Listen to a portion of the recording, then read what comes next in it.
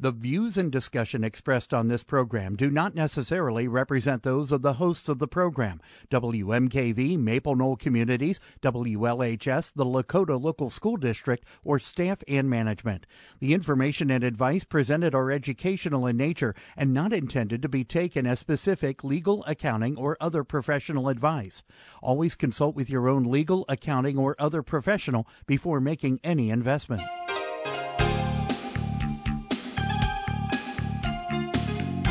Welcome to Real Life Real Estate Investing, a show to help you gain financial freedom by investing in real estate. Brought to you by the Real Estate Investors Association of Cincinnati and the Ohio Real Estate Investors Association. You're listening to Real Life Real Estate Investing on WMKV, WLHS, and the Maple Knoll Radio Network. And now your host, Vena Jones-Cox. Welcome to Real Life Real Estate Investing. I'm your host, Vena Jones-Cox, and this week on Real Life Real Estate, it's my favorite time of the year, not because of the holidays, but because of getting to talk to the winners of the Best and Worst Deals of the Year awards. For those of you who aren't familiar with those awards, each year, a lot of real estate associations will have a holiday type of party, and they'll have their members who've done deals that year march up and talk about them, and then hand out awards for Best Deal of the Year, Worst Deal of the Year, Most Creative Deal, and Best Deal by a New Investor. So we're going to be hearing today from some folks from both Columbus and Cincinnati who won awards, and they've got some great stories to tell here. You want to stay tuned because I think you're going to be inspired and educated. You're going to be amused by some of them, and it's going to be a great time. So let's go ahead and get started with our Best and Worst Deals of the Year show. We're talking now to Terry Pollard, who is the winner of the Best Deal by a New Investor here in Cincinnati at the Real Estate Investors Association of Greater Cincinnati. And that's always a thrilling award to win, because what it means is that you have done your first, actual deal sometime within the prior 12 months. So congratulations, Terry. Thank you. Tell us a little bit about yourself. Well, I am a new investor of a little over a year from the Cincinnati, Ohio area. My other daily job is taking care of my mother here at home. So I try to spend as much time as I can. Since I am at home and have that flexibility, I try to spend as much time as I can researching the deals and trying to locate those deals. And your big winning deal this year was actually a wholesale deal, which that's how a lot of folks dip their toe into the water of the real estate investing world. Give us some more detail about it. So, what kind of property was it? What kind of neighborhood was it in? My deal was in a suburb of Cincinnati, in a primarily rental-type neighborhood. It's an older home, single-family home.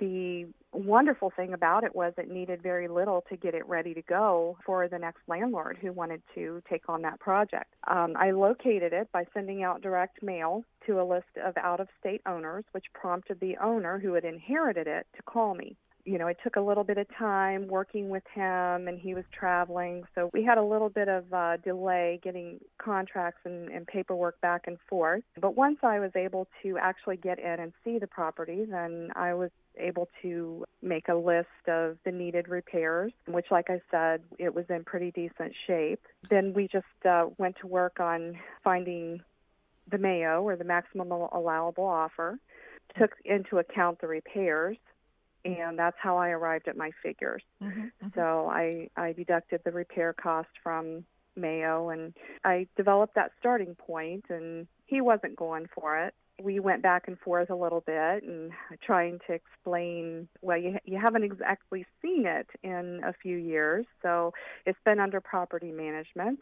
You haven't seen how the last tenants left it, and, it's going to need this, this, and this. And he wanted me to come up higher than I wanted, so I backed off, and I waited, maybe a day or so. I reworked my numbers. I delved into it a little bit further, and I tried to see if there was anything that I could do to help him, so that it was a win-win for both of us. We finally did arrive at a number. Once we got it negotiated, I put it under contract. My exit strategy was going to be a wholesale deal. This was my very first wholesale deal, so yeah, it was really exciting to know that, I did all the research, I did all the work, and, I had a few questions here and there, but it went well. The most interesting thing about this was being a new investor, I have not been able to build up the largest buyers list. I have a few buyers, but when this seller called me, it's not an area that I personally invest in, and I didn't know a lot of people who invest in that part of town. I did everything I knew I had to do. I sent out flyers and I marketed it on the websites and I advertised on Craigslist. I took flyers to Panera. I did everything I could think to get this picture of this house out there and the information and the fact that it's such a great deal because your rate of return is wonderful on it. And I wasn't getting anything back. So a couple of weeks sitting on this contract, and I started getting a little antsy, and I kind of, put the word out. I'd already put the word out at RIA. I posted it on the RIA website. Still no bites. So I have an acquaintance who has a real estate license and is a member of our local RIA. She obviously has a buyer's list already built up over the years from her business. So she was able to actually locate a buyer that does buy in that area. So that's how we were able to actually get the deal closed. I brought the property and she brought the buyer. Sometimes we've talked here on Real Life Real Estate about those JV deals and how they can be sort of legally iffy because, like, you had a contract and that's what you were selling. It was your property. I mean, the contract was your property. So you've got no issue, but sometimes the other person in the JV deal is kind of in a, I don't know, maybe a little bit of a squishy position because they're getting money for not representing somebody, not selling something that they own.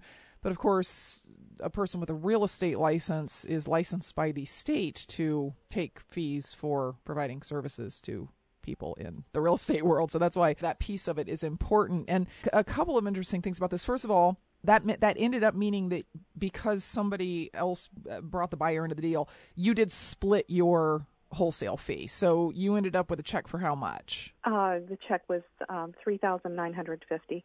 $3,950. So, better day than most. Yeah, definitely.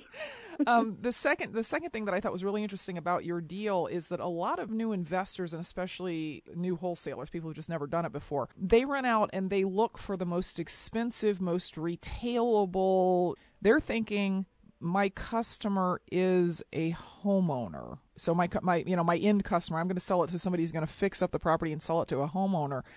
And this neighborhood you're describing is not that kind of neighborhood. So the end buyer here, I assume, was a landlord who's going to rent it, right? Yes. And I think it's an important lesson, especially in the market the way it is right now, to wholesalers to say, don't forget that there are many, many, many, many, many folks out there who aren't looking to fix and resell a property. They're looking to fix and hold it. And that's right. If you ignore these rental neighborhoods because you're like, oh, well, that's not where I would want to live, or that's not where retailers tell me they want houses, then you're walking away from potential profit. Yeah, that's one thing I had to get past. Someone actually said that to me, that, just because you wouldn't want a property in that area doesn't mean there's not someone out there who will. That did a lot to my psyche to get me moving in the right direction. Definitely an important point. That's probably the most important lesson for me that I got out of this whole thing was that, yes, that's not my particular area, but, there's plenty of people out there who very well could like that. There's an awful lot of Real Life Real Estate listeners that it seems like year after year after year, they're calling us, sending us emails, all that kind of stuff, hoping to be in your position, hoping that this will be the year that they do their very first deal. So if you had one thing that you could say to folks who are in that position, who are right now where you were a year ago, hoping to do that first deal, what would that piece of advice be? I honestly believe that I did not start seeing progress until I really paid attention to the marketing. I believe the marketing was the most important thing to get those leads coming in. I did not have leads coming in like that until I really focused and drilled down on the marketing. I was previously only sending maybe 50 postcards out, as opposed to the 200 pieces of direct mail that I send out now per week. Once I elevated it to the next level, then I started seeing results. Very good. Great advice, Terry Pollard. Congratulations on your best deal by a new investor win this year, and hope to have you back here this time next year with just plain old best deal of the year. All right. Thank you, Terry. Thank you. You're listening to Real Life Real Estate Investing. Welcome back to Real Life Real Estate Investing. It's our best and worst deal of the year program, a time that I always enjoy these shows because I get to talk to some great people. Next, we have the winner of one of the funnest categories, or at least let me say it's always fun for the folks who it didn't happen to, and that is worst deal of the year. And the winner from Columbus, from the Central Ohio Real Estate Entrepreneurs Group, was Mr. Brandon Knight, who, Brandon, I think half the reason that you won was because it was like watching a comedy show to hear you tell this story to that group of people, but I don't know how funny you actually thought it was while it was going on. Yeah, I didn't actually think it was funny at all. And when I got a call from Sarah, I told her, I said, actually, I wasn't even trying to be funny, but that's just, I guess that's the way it came off. We have a little video of part of that presentation up on the CORE Facebook site for anybody who wants to see the audience just rolling in the aisles on that. But now you get to tell it in front of a radio audience. Again, it's like double punishment, right? It happened to me, and that was bad, and then I won an award because it was the worst deal, and then now I have to tell the story again. So first, let's start by just talking a little bit about you. How long have you been doing the real estate business? What's your real job? If you your other job, if you will. Well, I was born and raised in Columbus, Ohio. I lived in Florida for a few years, in Sanford, Florida, Altamont Springs, and Deltona, a few miles southwest of Daytona. I'm currently living in Columbus, Ohio now. I'm a certified HVAC technician and professional handyman. I run a small business called Royal Bees Handyman Service and AC in Columbus, Ohio.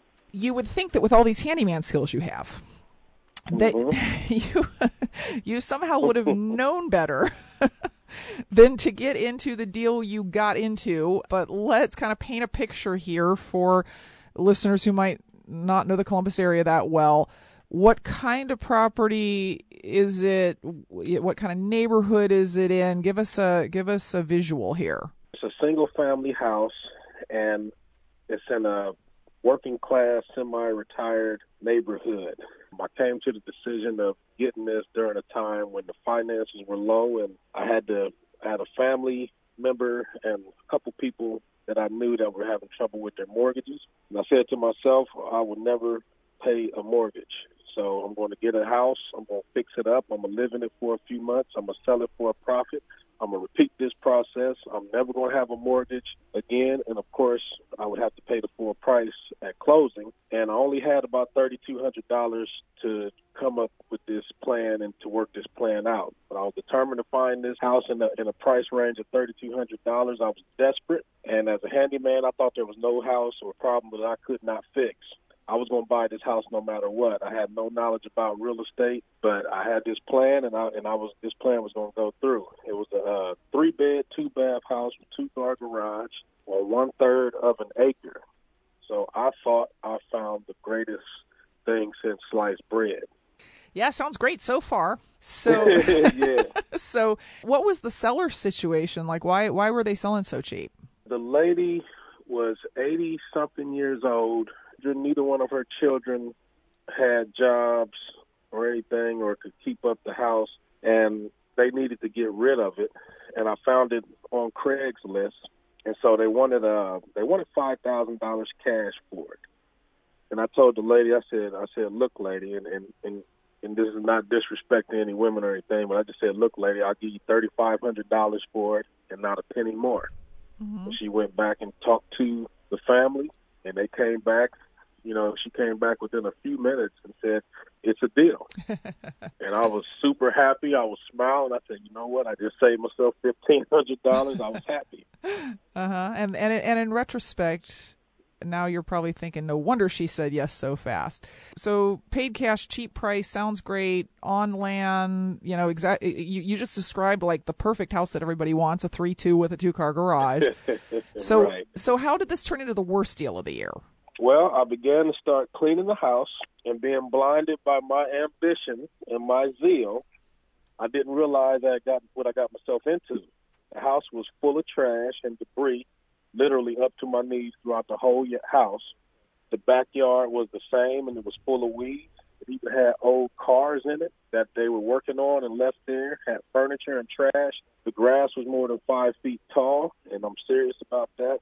I walked in the house, and I fell through the section of the floor, and I found myself in the crawl space, which was a complete shock. I was in a lot of pain. I went to try and get up from out the crawl space, and I grabbed one of the floor joists, and it crumbled into powder. I grabbed another floor joist, and it crumbled into powder. Now, I could break the subflooring and the sill plates when I was trying to get up. I broke them with my hands, literally the sill plates that the house is sitting on top of the foundation. All that wood was breaking up in my hands. And I finally got out, and I was hurt. I was upset. And in anger, I kicked the wall with what I thought was some brute force, and the whole wall just broke into pieces, and it came down. I mean, I'm a big guy, but I don't remember ever having the strength to knock a whole wall down so easily. And so on top of that, the house was full of animal feces and like a concentrated urine, so the smell was deadly. And as I got some of the debris out of the house and took the boards off the windows and the light shined through the house, the nightmare had really began. I noticed that about 25% of the whole house had been on fire, and the walls and studs and the ceiling joists and the rafters and the roof sheathing were all charred broiled. So structural problems. I assume the issues with the floor joists were termites, dry rot. What did that turn out to be? It turned out to be termites because a neighbor had came over there because he heard a lot of noise, and he told me, he said, that house had been eaten up by termites. And then he said, the lady, she had 87 cats. Well, I said, nobody in the world has 87 cats. That don't make no sense.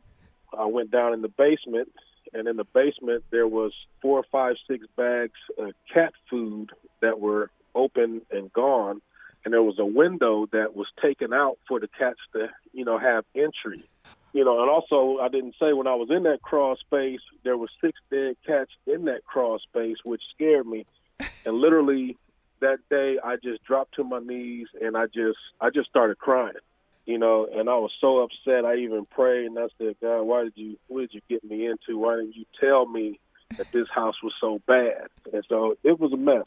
So, another neighbor even told me that came over because they was glad to see that the house was getting cleaned up.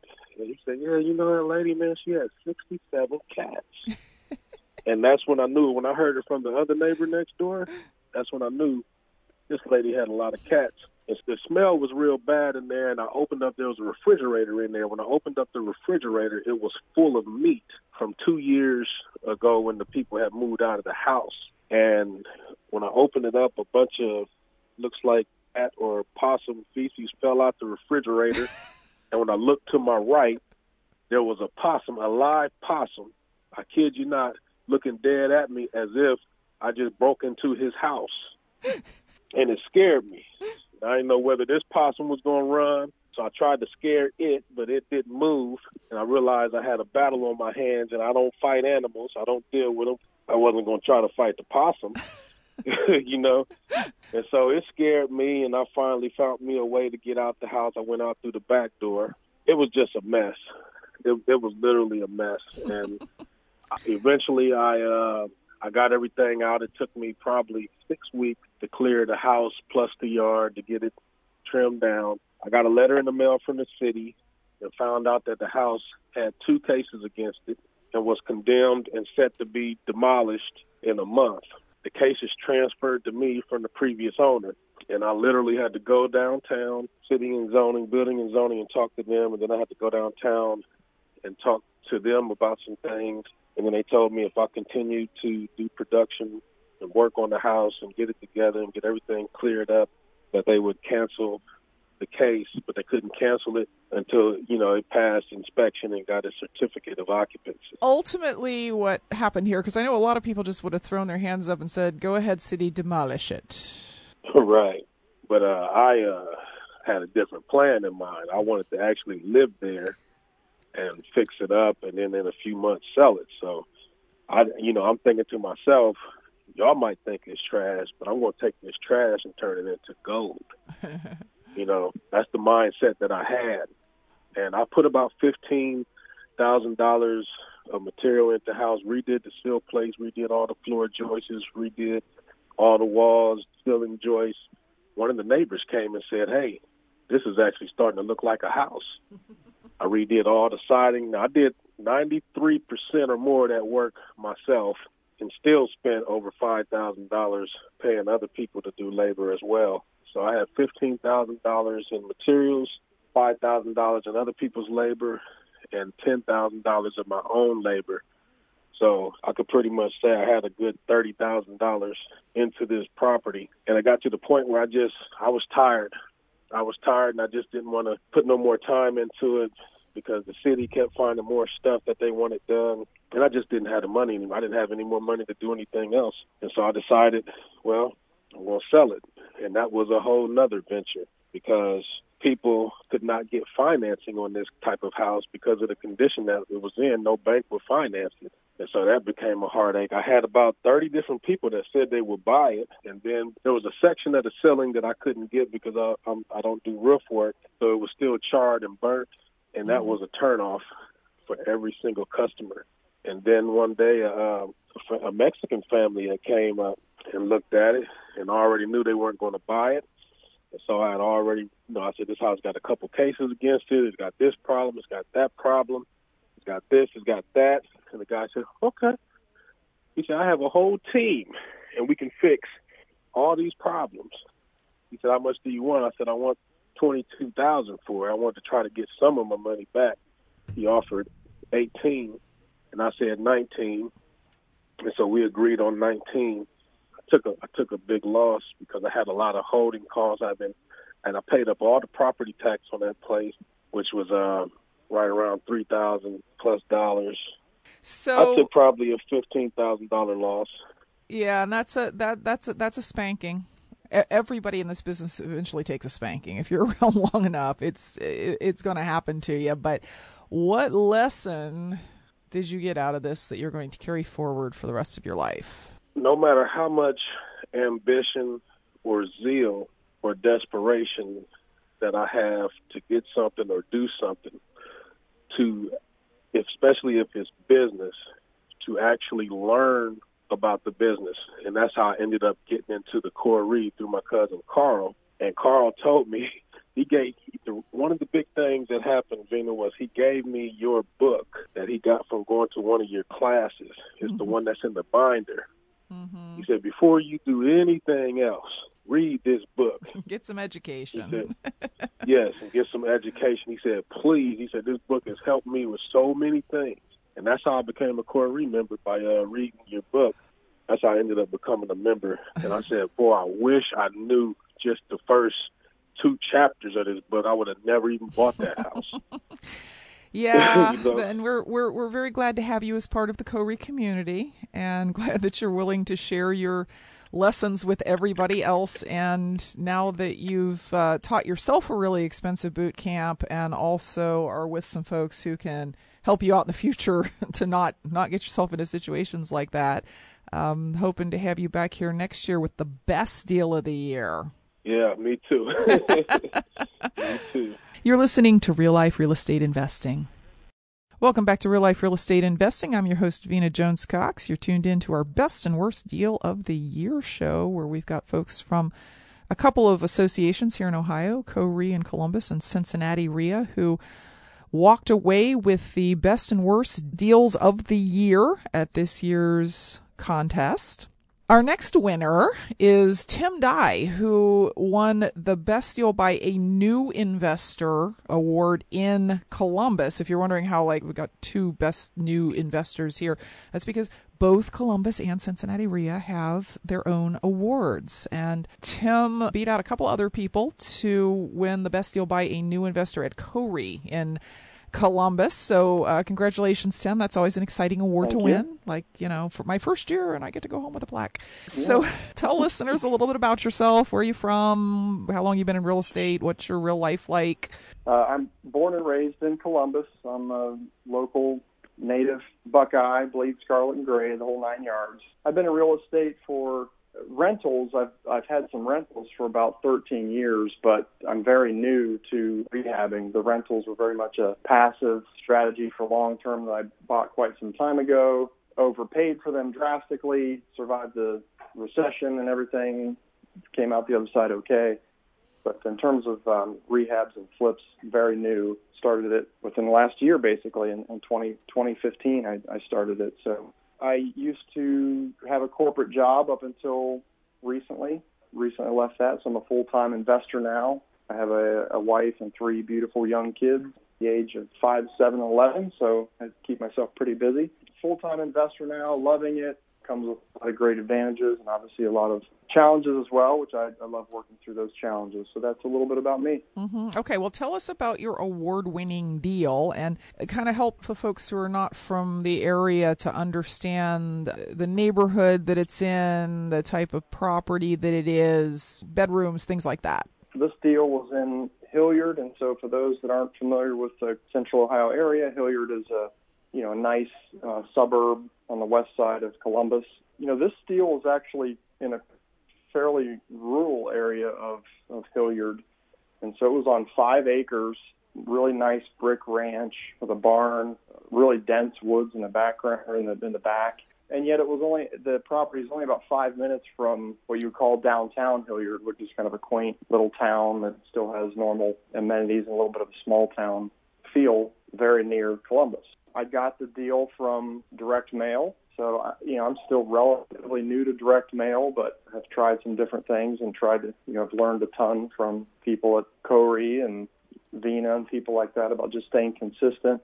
And this one definitely took some follow-up, took a few phone calls and some back and forth over the course of several weeks. I mean, they didn't just come running at me wanting me to buy their house far below market value. So took some follow-up. I stayed with it, ended up finally getting them to just agree to meet with me.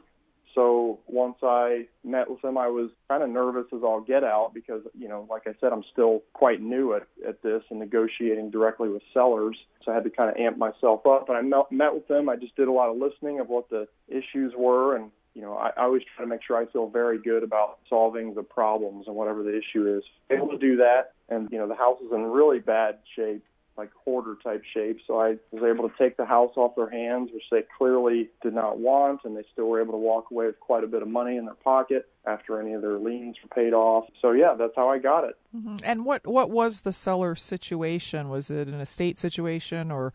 She was a little bit older, but she had inherited a house from her parents that had built the house a long time ago. And you could tell this property was at one point in wonderful condition. It was very well built, and yet clearly over the last 5 or 6 years, it was in poor shape. I mean, there was cats and dogs everywhere.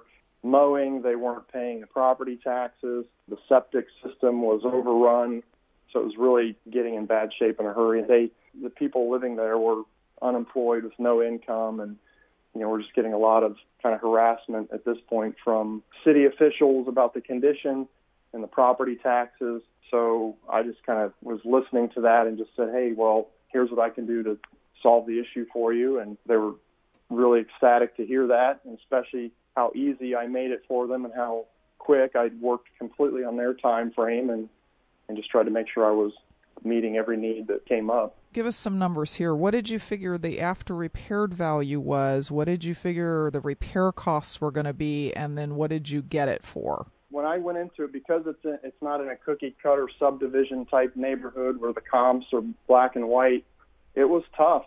Again, part of this is because I'm new to it. I have an agent that is kind of on my team that helps me analyze these tougher ones.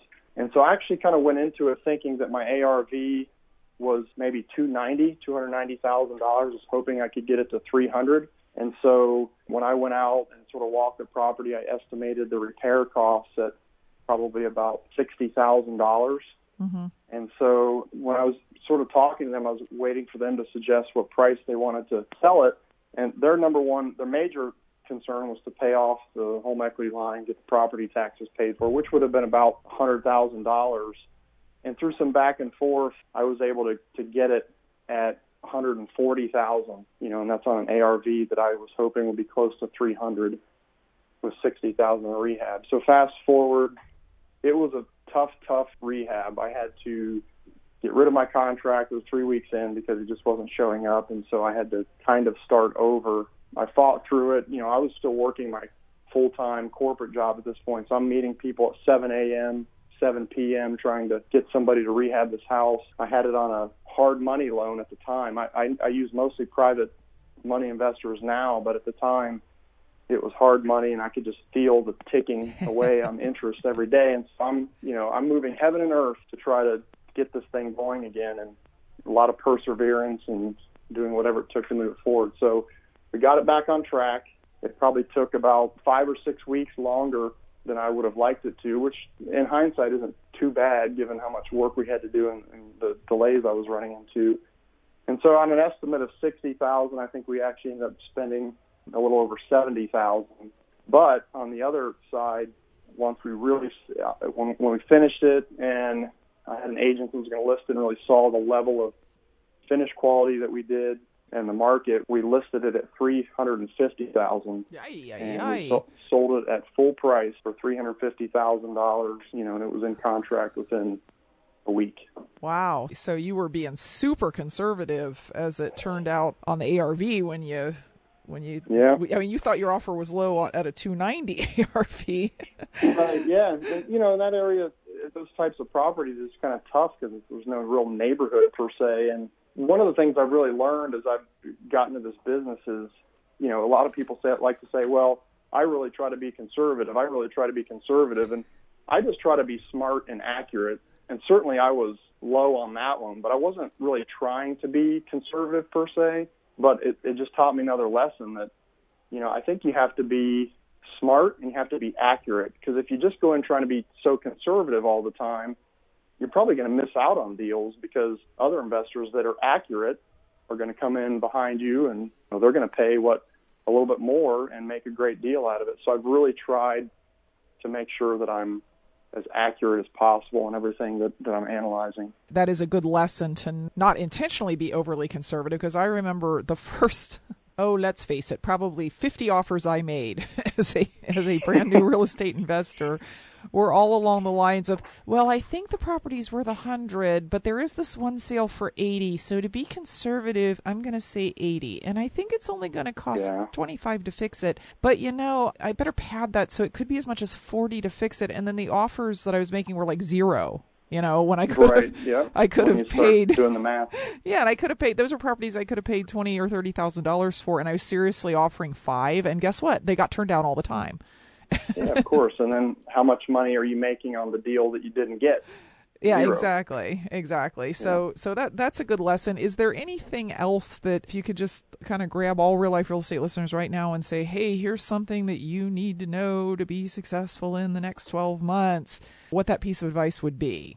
There's probably several things, but if I would just pick one, I know it's overused a little bit, but I'll clarify. I mean, just taking action, just getting in there and moving forward. Don't get caught with analysis paralysis. Take a partner if you have to on your first couple. You don't have to form a long-term partnership, but take a partner from an experienced person, an experienced investor for your first couple, and work out something where you can, maybe split the profits or something so you can learn, but get in there. I mean, I see so many people that call themselves investors and they're new and they're just trudging along for months or even years without really doing anything. The only way you can, I think, get good at this business is just by doing and learning and having the mindset that you're absolutely going to make mistakes. Everybody is. And you just have to chalk it up as you might have paid a little bit to learn and make that mistake. But if you look at it that way and decide that the next time I may not make that mistake, then I'm going to keep going forward. But you've got to get in there, and there's only so much you can learn from books and classes before you just have to get in there and do it. So take action, go for it, move forward. Very good and great advice. I don't care how many times it's been said already. It's still great advice. So yeah. Congratulations on your win for Best Deal by a New Investor, and we very much appreciate you being willing to share your story with us, Tim. Absolutely. My pleasure. Thanks, Vina. Thank you. You're listening to Real Life Real Estate Investing. Welcome back to Real Life Real Estate Investing. It's our best and worst deal of the year program, a time that I always enjoy these shows because I get to talk to some great people.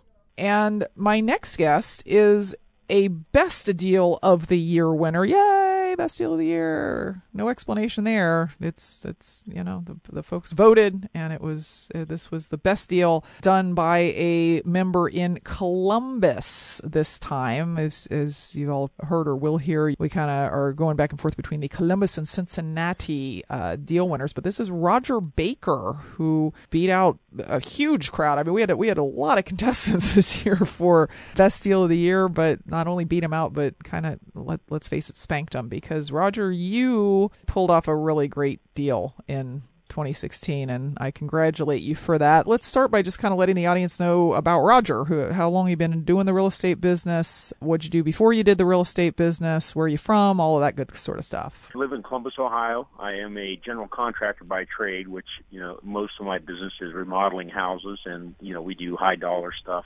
We just did a $500,000 renovation on a house, like a total rehab. But most of the time I flip houses. And I started probably about 2.5 years ago, started going, learning about real estate and thought it'd be a good thing to do. And I wasn't really looking for buy and hold properties, but this deal kind of presented itself. And I thought, and the things I was learning at the Core E meetings kind of prompted me to do this deal. Real Life Real Estate listeners are from all over the country. And I know some of them are super duper jealous of the deals that we can make here in the Midwest, but at the same time, they're not always super duper familiar with the areas where properties are. So tell listeners a little bit about what kind of area this was in, and then property type, age, that sort of detail that helps folks understand what sort of property we're talking about. What I did was I actually purchased 2 4-unit apartment buildings.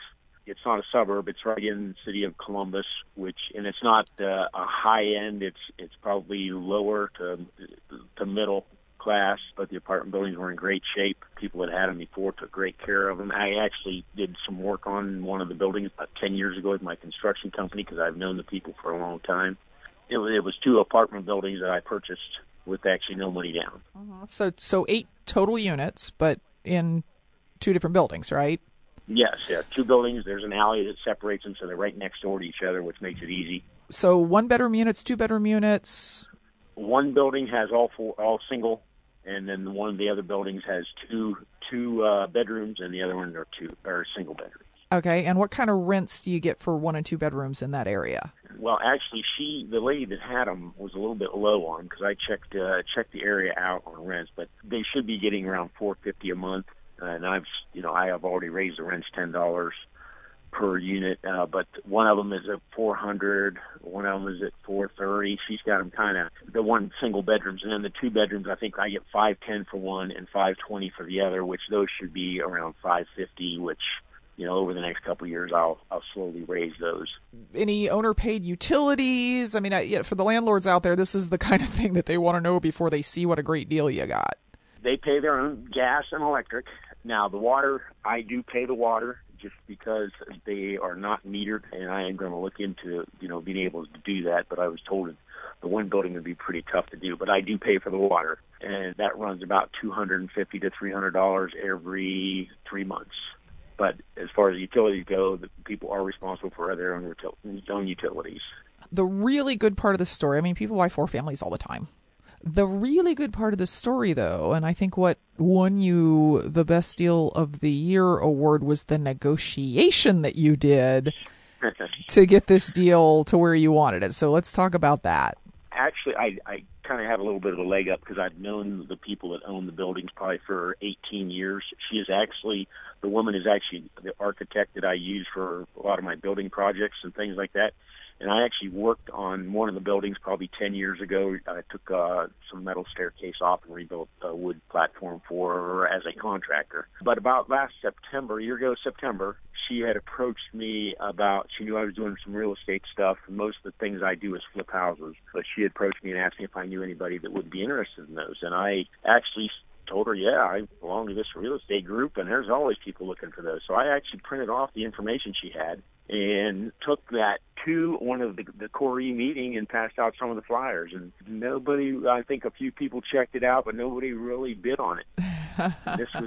This was in September. So I been going to the Core E meetings and listening to everybody talk about, if you can get a no money down deal, do it. So about December of last year, a year ago, I told my wife, I said, well, I'm going to call Amy and see if she still has those apartments. And it was something that happened at one of the Core E meetings that prompted me to do it. And so I called her and asked her if she still had those units. And, of course, she said yes. And I asked her if she would be interested in selling them to me with owner financing. And her answer was absolutely. What it cost me was I got a $190,000 asset for the two buildings, and it cost me $300. And what I did was with that, it was $100 for a real estate attorney to write the contract up, and then it was $100 per building to do a title search. So I actually took possession of them with a $300 investment. Now, wait a minute. First of all, let me back up and say you might be being a little bit overly modest by saying you had a leg up because you knew the lady, because you did bring that deal to everybody else. You gave them the same leg up that you had, but you were the one who went, maybe there's something here that I should go back and take a closer look at. So, yeah, I know, she had that connection with you where she sort of knew you, but, you got to pull the trigger. There's so many people who see so many deals over the course of a year and don't pull the trigger that you need to give yourself a little pat on the back for going ahead and doing that. Now, what was the nature of the financing? Is she carrying back a mortgage? Is it a land contract? How is that actually set up? She did it Ohio is a great state for land contract deals, and that's actually how we did that. Now, one of the buildings, they still owe some money on it. Now, what it does is that building cash flows between $3,500 to $3,800 a month, depending on who's late. Yeah. But I've been averaging $3,700 a month income on that, and what we did was the payment that I pay to her is $2,722 a month. That includes the taxes and insurance, and that deal is for 7.5 years, and then they're free and clear and paid for in 7.5 years. And I got to say, that was my favorite part of the deal right there, was that it's not just that you got really good financing and it was no qualifying and it was very low money down. It was that in 7 years you're going to have paid off buildings. Yes, and one of the things I was thinking about, I'm in 7 years, I'm going to be 65 years old. And I thought, you know what, by that point, I should have my rents up enough in 7 years to where I should be clearing around $4,000 a month.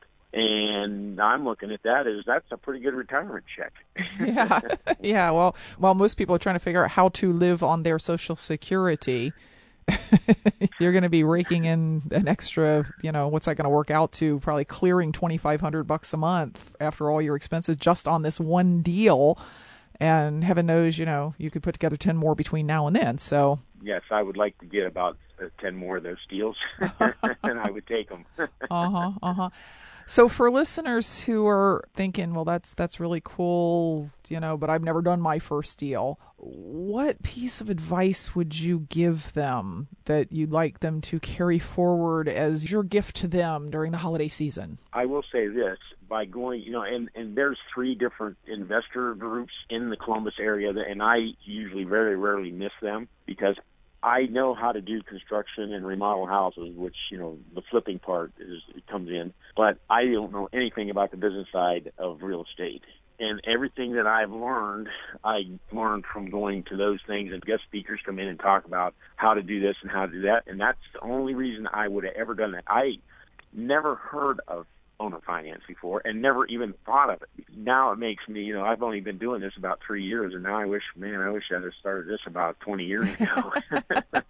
And that's a fairly common thing that people will say about real estate associations. And by the way, listeners, if you live in a city bigger than 50,000 people, you've got a real estate association there. You just got to go look for it. They're not always called RIAs. The one in Columbus is called CORE, and the one in Pittsburgh is called ACRE. So that you don't want to Google RIA necessarily, but rather like real estate investors associations. And many people, when I talk to investors in my day-to-day business, they'll say, well, no, I don't belong to that group because, I've been doing this for 5 or 6 years and I don't really think there's anything that they could teach me. There's always a whole world of stuff that's going on that you don't know about, even though you're already doing deals, right? And for you, that thing was creative finance. For me, that thing was land trusts.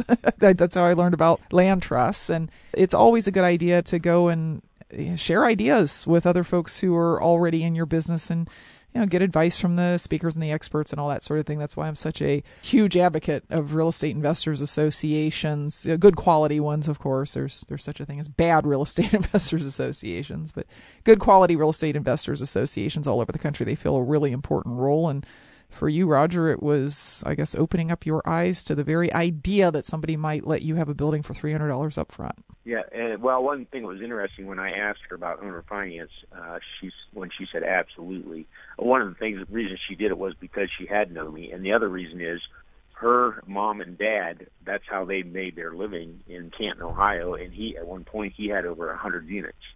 And when he retired, that's exactly how he sold all his units, was owner finance. So she was familiar with it, she understood it, and knew how it worked. Very good. All right. Well, we appreciate your sharing your wonderful deal with us at CORE and also here on Real Life Real Estate Investing, Roger, and congratulations on your Best Deal of the Year win. When it's paid for, I'll really be smiling. That's right. We'll be back next week with more information to put you on the path to financial independence through real estate investing. Until then, happy investing.